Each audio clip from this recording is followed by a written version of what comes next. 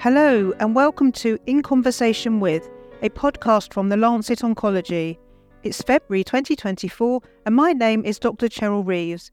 This month I'm delighted to be joined by Professor Mike Sathekge from the Department of Nuclear Medicine, University of Pretoria, South Africa, who is going to talk to us today about his article entitled Actinium-225 PSMA radioligand therapy of metastatic castration-resistant prostate cancer, a multi-centre retrospective study, published in our February issue.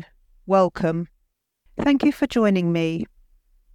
Please explain why it is so important to investigate the anti-tumour effect and toxicity of Actinium-225 PSMA radioligand therapy in patients with metastatic castration-resistant prostate cancer. Sure, thank you so kindly. The own community and the collaborators from the 7 centres, including the Joint Research Centre, would like to thank Lancet Oncology for the milestone in terms of advancing alpha therapy, specifically Actinium-225 PSMA. The prostate cancer patients, by the time they come to us, they are in an end-stage form, and therefore they've got limited therapeutic options, despite the advances that we do have. So this therefore necessitates novel measures of how we can treat this devastating cancer. And we know that the recently approved lutetium PSMA, which is a beta-emitting therapeutic option, it has shown excellent results and hence it's available, it's approved. But there are about 30 patients that would still be refractory to this therapy. So this brings us to the fact that we should be looking at another form of radionuclide therapy, which are alpha particle emitting radionuclides. They have a higher energy transfer rate, and then of course they importantly also have a shorter path length. So this gives them an advantage as to how you can actually utilize them in terms of these therapies. So therefore we need to investigate the anti-tumor effect of actinium PSMA, since it is potent, to understand the molecular mechanisms of the cytotoxic action, and then how we can best use this advantage to tackle the heterogeneous nature of prostate cancer and the fact that it is resistant to other forms of therapies. We are compared as well to know the anti-tumor effect so that we can best be able to provide strong evidence to guide other physicians in managing using alpha-emitting radionuclide therapies. And that's very important.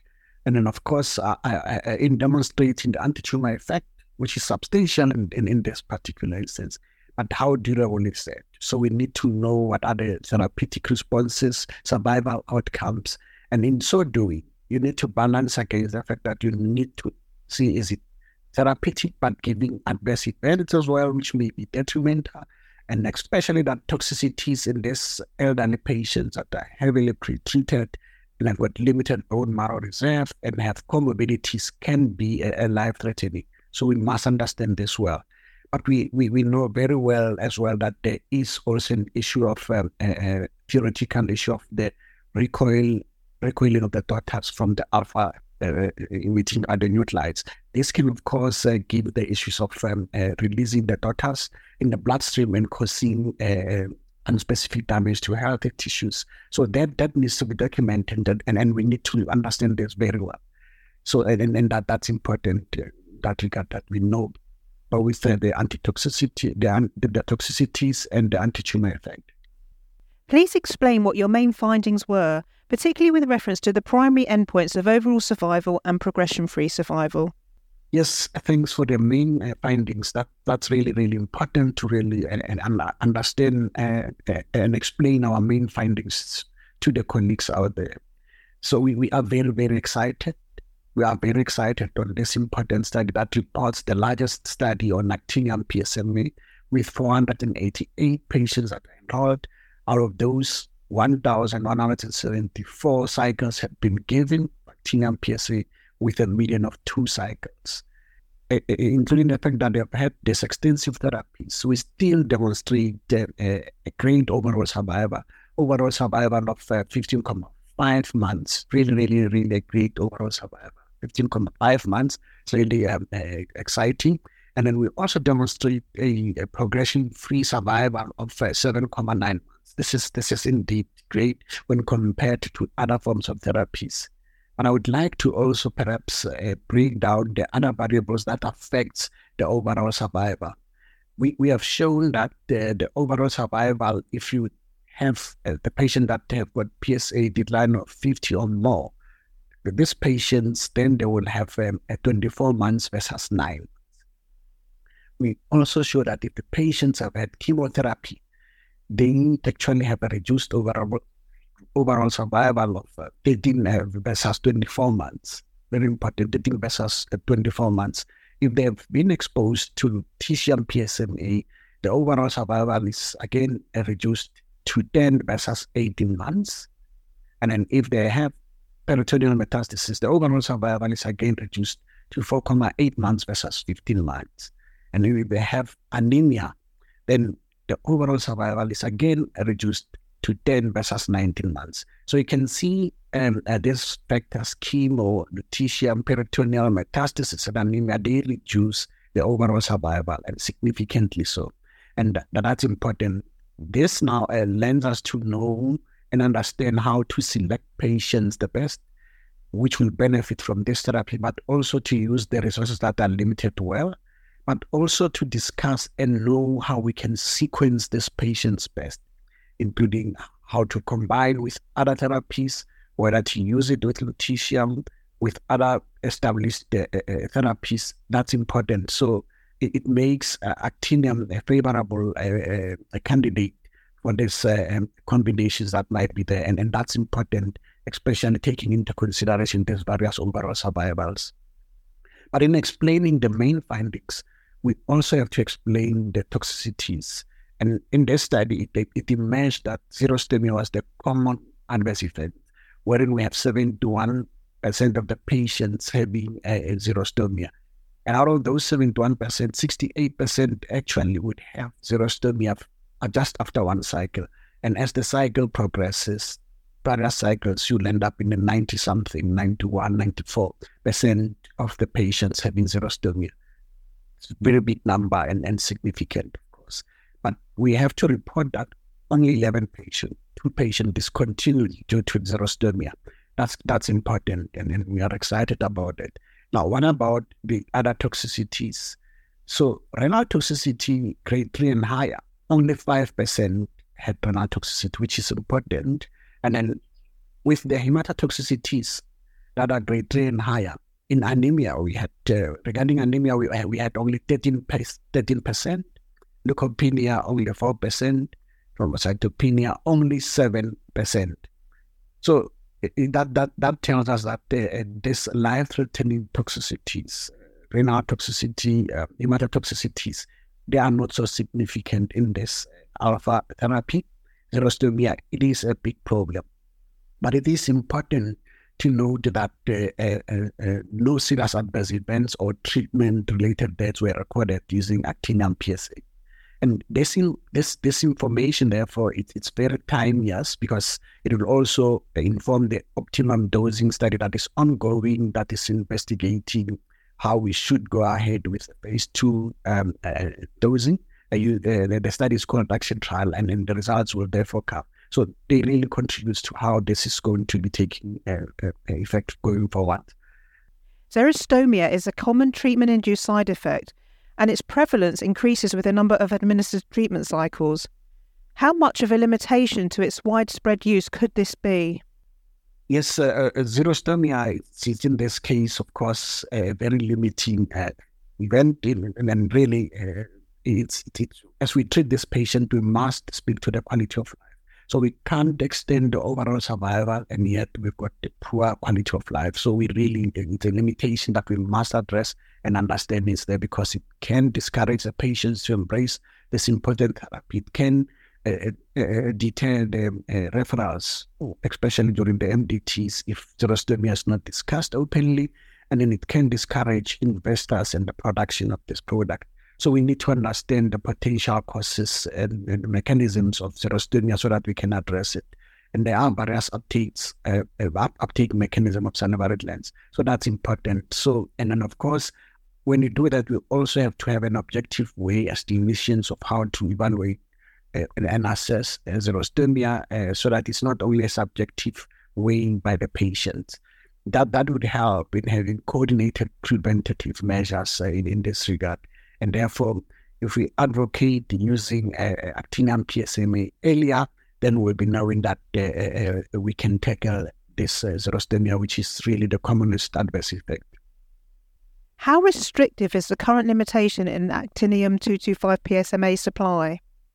Really, I can't begin to really explain how important this is as well.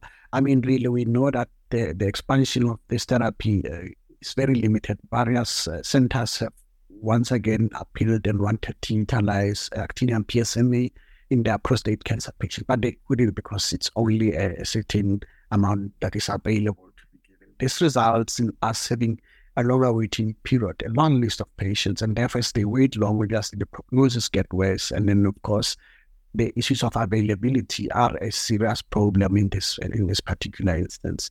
It additionally also limits the science part of it, how we treat these patients, in a sense that the frequency of the cycles currently, in most centers, it will be after 8 weeks, whilst it is possible that actually the ideal 6 weeks. But somewhat this is limited for us to explore thoroughly because of the limited supply. And it also limits us in having other indications exploited fully, such as in neuroendocrine cancers, in glioblastomas, and in utilization with antibodies, which are becoming important in various cancers as well. And then, of course, it is making it difficult for advocation to make this therapy go to phase 3 trials and approvals because we've got to address the supply.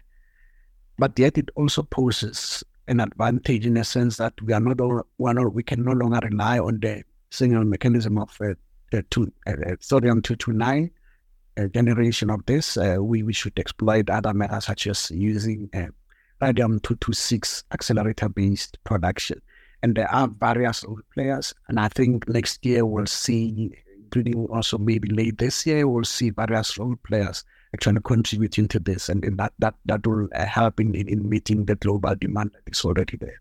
Please describe some of the challenges which may still lie ahead. As I've said, thanks for this great opportunity. It is a milestone study. It's really have opened avenues and showed great potential. And therefore, it may help with acceptance and showing the opportunities that are there with actinium-225 PSMA. But yet, we've got to address only the issue of microdosimetry, given that there is a short path length of alpha emitters in and then the inhomogeneous activity distribution. So really, we cannot take microdosimetric approach easily. We must understand it well. We have to have an integrated view of radiobiology with continuous and heterogeneous absorptoses. We must really understand the bystander cytotoxicities, the bystander immunity. So radiobiology is very important, and really there's lots of gaps that are really there that needs to be understood.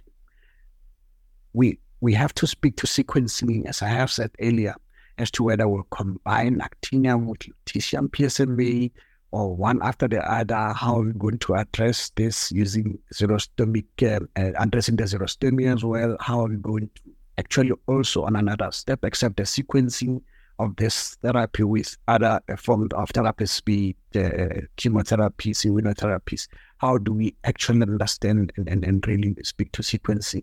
But we also then have challenges of how do we use the effect and advantage of the high linear energy transfer with a shorter path length of actinium to address the combination therapies that has been there. We cannot be fearful about using combination therapies, but it would appear actinium has got an advantage, high energy pattern, but in a short space. So then in that way, it can actually be an ideal candidate for combination therapy, but it is still a challenge we must address. And then, of course, the issues of waste, environmental issues is something we must address, especially for the authorities, and ensuring that this is done safely, which means then we've got to have the education of using actinium PSMA very well. It has to be understood very well, And clearly, that's something that it's very critical, and cannot ignore this further. So yes, those are the challenges amongst others that are there, but this is a great opportunity and a great therapy. Thank you so kindly. Thank you so much, Professor. It has been a real pleasure chatting with you today. Thank you for listening to this episode of In Conversation With. Remember, the full article is now available online on the Lancet Oncology website, and you can subscribe to In Conversation with the Lancet Oncology wherever you usually listen to your podcasts.